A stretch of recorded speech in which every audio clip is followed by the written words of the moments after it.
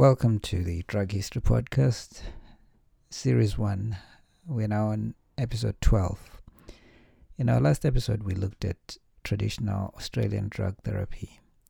In this episode, we'll move on to Polynesia and look at drug therapy in traditional Western Samoan and Polynesian medicine. We start off with an article by CC and others, published on the 9th of November 2021. In the Proceedings of the National Academy of Sciences of the United States of America, in which they discuss a study that has shown that the leaves of the Samoan tree, Matalafi, are as good at relieving inflammation as ibuprofen. As discussed by Bob Yeaker of the Medical Express, for hundreds of years, natives of Samoa have been using the leaves of the Matalafi tree to treat a wide variety of inflammation-related ailments, including injuries, wounds, and elephantiasis.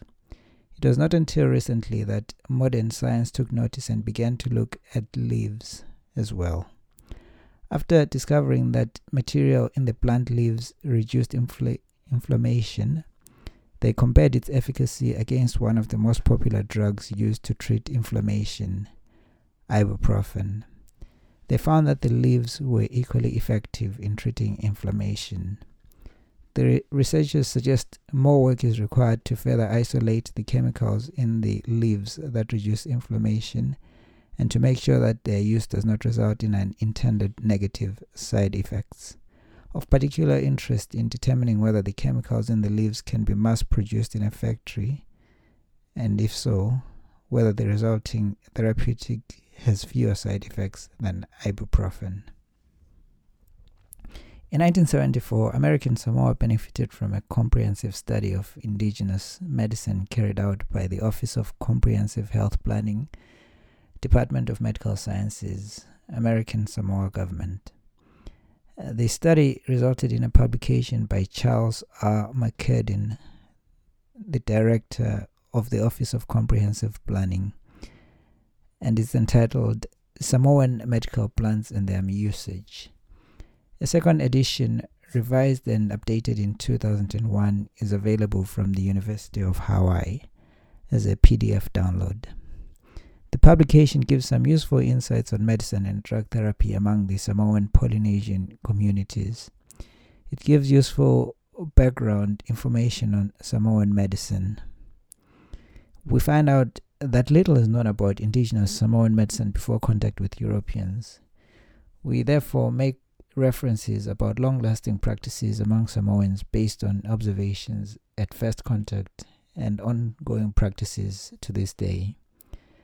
At the time of first contact, the art of healing was practiced by the Samoan priests who attributed the symptoms of illness to possession by an aitu, which is a spirit of a departed person, or its influence, and treatment was directed towards driving out the aitu or counteracting its effect. This concept of illness was common throughout Polynesia and is still widely adhered to in Samoa today. The parts of various indigenous plants played an essential role in the treatment process, as did massage, and the recipes were closely guarded. Even to this day, it is often difficult to learn the true nature of the mixtures being used and the entire process accompanying their administration. It is believed that many of the medicinal preparations were learned originally from the Tongans, who in turn learned them from the Fijians, who were thought to be the most advanced in this art.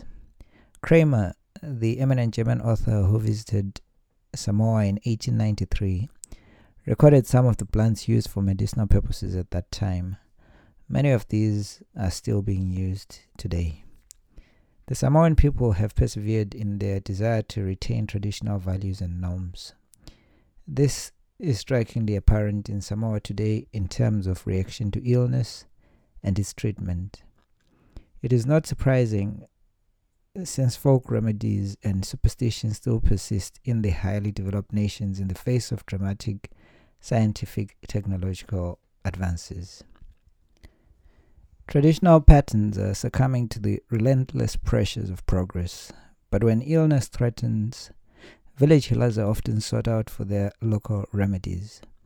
This is especially so when earlier contact with scientific medicine has not produced the expected degree of success.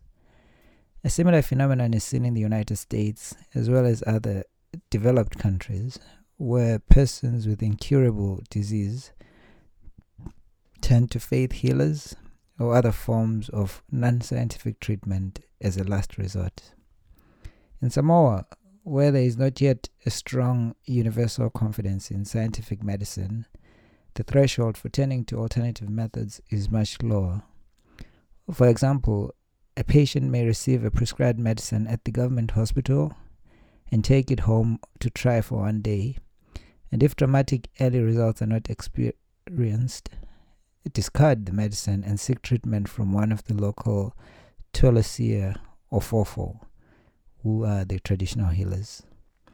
People who have become dissatisfied with the government medicine for one reason or another are often prompted to seek help from these bush doctors by another member of the family, usually an older person, possibly an aunt or grandmother, who knows someone who specializes in that particular condition.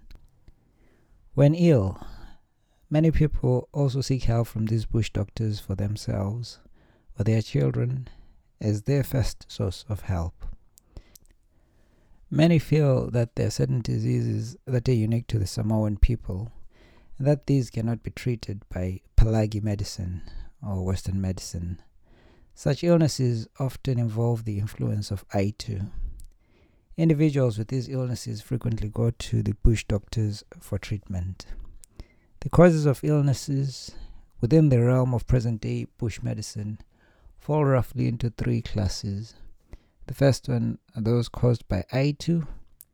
Second class are those resulting from the adverse effects of the internal or external environment, such as parasites, diabetes, toala, effects of heat, and so forth. And lastly, those that are caused by trauma. In addition, many Tolosia in Samoa today recognize to some degree the germ causation of illnesses. Trauma-induced medicines are the most straightforward of the three and are in most cases clearly identifiable with the causative injury. The second major insight that we get from the Samoan medicinal plants and their usage publication is the central role that drugs derived from plants have historically played in these Polynesian communities. The practice of indigenous medicine in Samoa, like its counterpart scientific discipline, has changed considerably over the years. Many of the treatments used today are different from those used in the 1800s. Some treatments, however, have changed very little from the ones used in olden times. In addition to this historical difference, there is often great variety between individual Tolosia in the treatments used for the same illnesses. It appears as though some Tolosia add their own favorite plant ingredients to the remedy, hoping to augment the effectiveness of the mixture. Almost all parts of the plant are used for medicine. Some remedies call for the use of leaves, others the roots, others the bark, and so forth. Often, plants are used in combination to prepare a compound medicine. Sometimes, special care is taken in the selection of the plant parts, that is, only the young leaves or only those leaves facing the sun. When the bark of a tree is used, it is almost invariably the live inner bark. The dead outer bark is scraped off, the inner bark is scraped, and the shavings are used to prepare a brew. When an internal medicine is to be made for drinking, it is usually prepared in the following manner. Leaves are compounded or finely chopped, placed in a cloth, and wrung or steeped in water, which may be cold, warm, or boiling. The shavings of the inner bark of trunks, branches, stems, or roots are prepared in a like manner. When medicines are applied externally, the crushed leaves or the expressed juice is usually applied directly.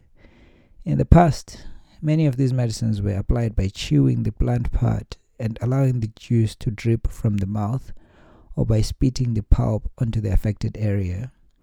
These methods are still used to a limited extent today. The dosage is usually determined by the age of the patient, and the medicine is diluted to the satisfaction of the tolesia. The publication then goes on to give detailed examples of 74 medicinal plants and their indications within American Samoan communities. Some of these will be familiar to readers and listeners. Extracts from the papaya plant, the fruit of which is found in many supermarkets in the Western world, are used for diarrhea. Extracts from the guava tree are used for certain types of intestinal infections, while extracts of trees from such well-known plants as almonds, figs, lemongrass, mulberry, oranges, mangoes, and cashews also have medicinal uses.